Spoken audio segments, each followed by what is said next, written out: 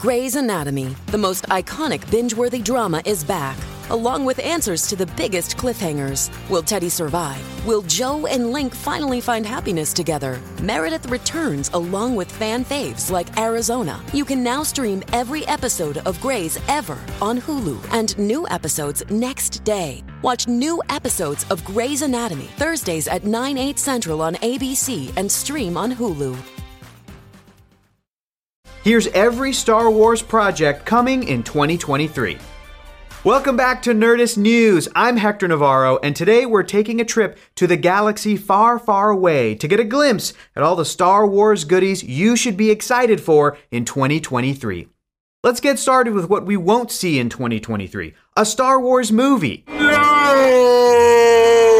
While Lucasfilm has announced projects being led by the likes of Thor Ragnarok's Taika Waititi, Marvel's Kevin Feige, and Lost's Damon Lindelof, you don't need a Force vision to tell you that none of them are going to be finished by the end of 2023. If you couple that with the fact that Patty Jenkins' directed Rogue Squadron movie has been pushed off the release calendar for the time being, the future of Star Wars on the silver screen is as murky as a Dagobah swamp. This place gives me the creeps. But we're hoping for more updates throughout the year. Maybe we'll finally get confirmation either way if Rian Johnson is still doing his Star Wars trilogy once he's done making Knives Out films. Or maybe Benoit Blanc could help Obi-Wan Kenobi solve the attempted murder of a senator from Naboo, with the only clues being a dead shapeshifter and a Camino saber dart. I think you have something you want to tell me. It was a bounty hunter cog.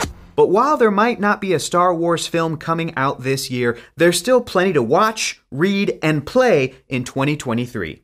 Most of it in the form of television series on Disney+. Starting with The Bad Batch Season 2. The year started strong with some Star Wars right out of the gate with January 4th's premiere of the second season of The Bad Batch on Disney+. This animated series will further help bridge the prequels and the original trilogy, following the Renegade Clone Force 99 in the direct aftermath of Star Wars Episode 3 Revenge of the Sith, as they try to avoid Imperial entanglements. It's basically the A-Team in space. What's not to love? It's great. The Mandalorian Season 3. It's been over 2 years since The Mandalorian had Din Djarin saying goodbye to baby Grogu to train with Jedi Master Luke Skywalker. And sure, the time between seasons was so long that the entire plot thread was resolved in the Book of Boba Fett. However, we're still glad that the wait for The Mandalorian's third season will end on March 1st, 2023. So that we can get some more Mando lore on Mandalore. Young Jedi Adventures. Young Jedi Adventures is being described as the first full-length animated Star Wars series created for preschoolers, early grade schoolers, and their families. These original stories will follow younglings as they are swept off into adventures and start their journeys on the path to becoming Jedi Knights, learning valuable skills for our galaxy and the galaxy far, far away. That sounds real cute. I like that. But besides being a Star Wars series for younglings, Young Jedi Adventures will be the first time we see the High Republic era on the screen. We'll finally see the Jedi at the height of their power before their numbers diminished and the dark side clouded their abilities in the prequels. And anime fans will also have something to sink their teeth into when Volume 2 of Star Wars Visions debuts later in the year. Visions hands the Star Wars reins to top anime studios to create stories using their unique vision. And while these standalone stories aren't in mainline Star Wars canon, the first season was a lot of fun and gave us stories from anime heavy hitters like Studio Trigger and Production IG. No word on a release date yet, but expect it sometime in the spring. Ahsoka. Everyone's least favorite turned favorite Togruta character made her live-action debut in The Mandalorian Season 2, played by Rosario Dawson. In her standalone series, you can expect to see live-action versions of all your favorite Rebels characters, except Kanan Jarrus, R.I.P. King.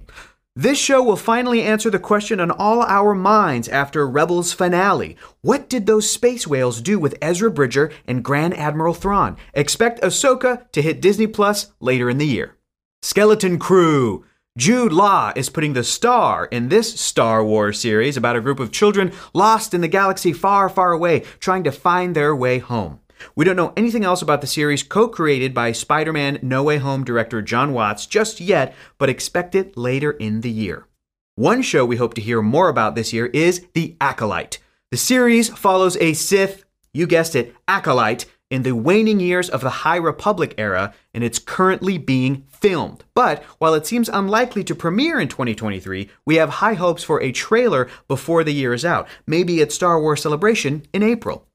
On the books and comic fronts, Star Wars is still focused on exploring the High Republic era, centuries before the fall of the Republic and rise of the Galactic Empire, and the fall of the Galactic Empire, and the rise of the First Order, and the rise of the Resistance, and the rise of the Final Order, and the fall of the Final Order.